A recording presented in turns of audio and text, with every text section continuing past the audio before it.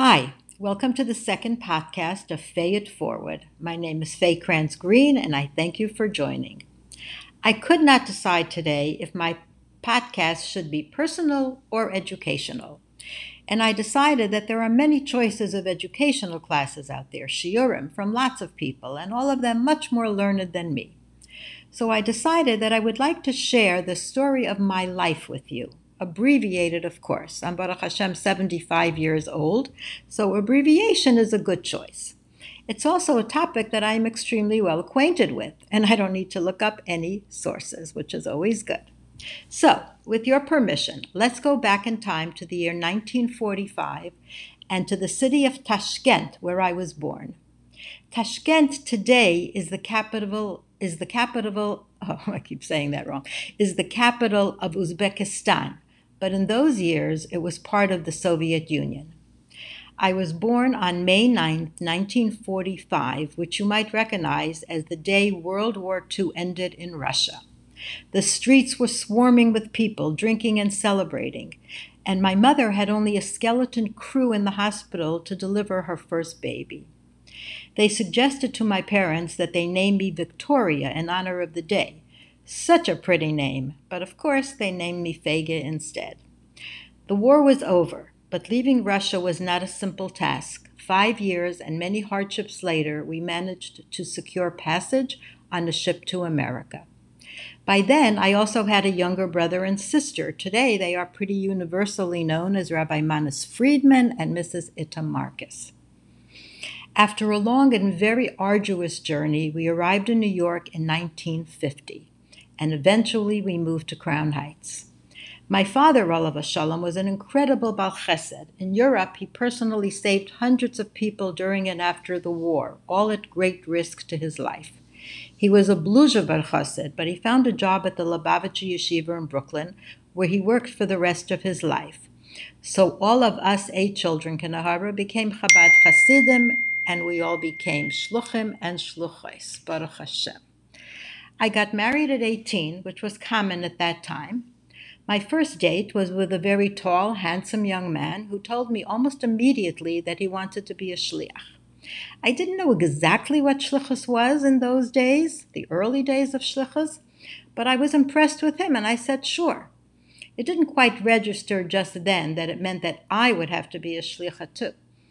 It's a good thing because I would have said no. I'm not being humble when I tell you that I was not shlichus material. I was a rather flighty and not very talented or ambitious girl. I couldn't even cook. I had a fear of speaking in public, and I used to skip school when oral assignments were required. I just did not go to school that day. The only skills I had were typing and shorthand and good spelling. I didn't think that would qualify me for shlichus, and I was right. There was so much more that I would have to learn. Our first shlichus was in Oak Park, Michigan, where my husband was the new rabbi in the shul. All the members were at least 80 years old and up, and they all called me Rebbitzin. I was mortified. After all, I was only 18 and very far from a Rebbitzin, and I told them, please don't call me that. My husband heard about this, and he said, maybe you don't feel like a Rebbitzin, but to them, that's who you are, and you have to accept it. So I became a Rebbitzin. Abreira habich gehat, I had no other choice. Other skills were needed when we moved on to San Diego, California, and Richmond, Virginia. I became a program director and a speaker and a writer and a Hebrew school teacher. Later on, I also hosted a Jewish radio program and became the editor and publisher of a weekly newspaper where my spelling actually came in handy. I also was the hostess of our famous Fabranian Hotel in Richmond, which some of you may remember. But of course, my greatest nachas was being the mother of 6 amazing children, Kinahara. Now, you can be sure that those things that I did none of them professionally, but I did them because I had no choice. Being on shlichus develops all of our talents, most of them that we didn't even know we had. It's organic to the job, and the Rebbe knew it when he sent his shluchim to the 4 corners of the earth to be makadev even one lost Jew. The Rebbe never told any of the shluchim how to do it. He relied on the capabilities of the dedicated young couples, and his trust was reciprocated thousands of times over. In 1991, while we were living in Richmond, a great tragedy struck our family and our community. My husband passed away from cancer shortly after his 50th birthday. The tragedy was enormous, not only for our family, but for the entire state of Virginia, and for all of the men and women who had become Balei Tshuva because of his tremendous dedication.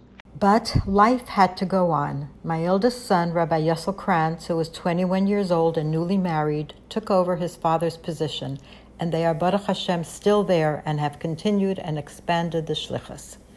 At that time, the Rebbe also advised me to stay on and continue with my position in Richmond, which I did, until I remarried 7 years later. But that is a story for another day. Thank you so much for listening.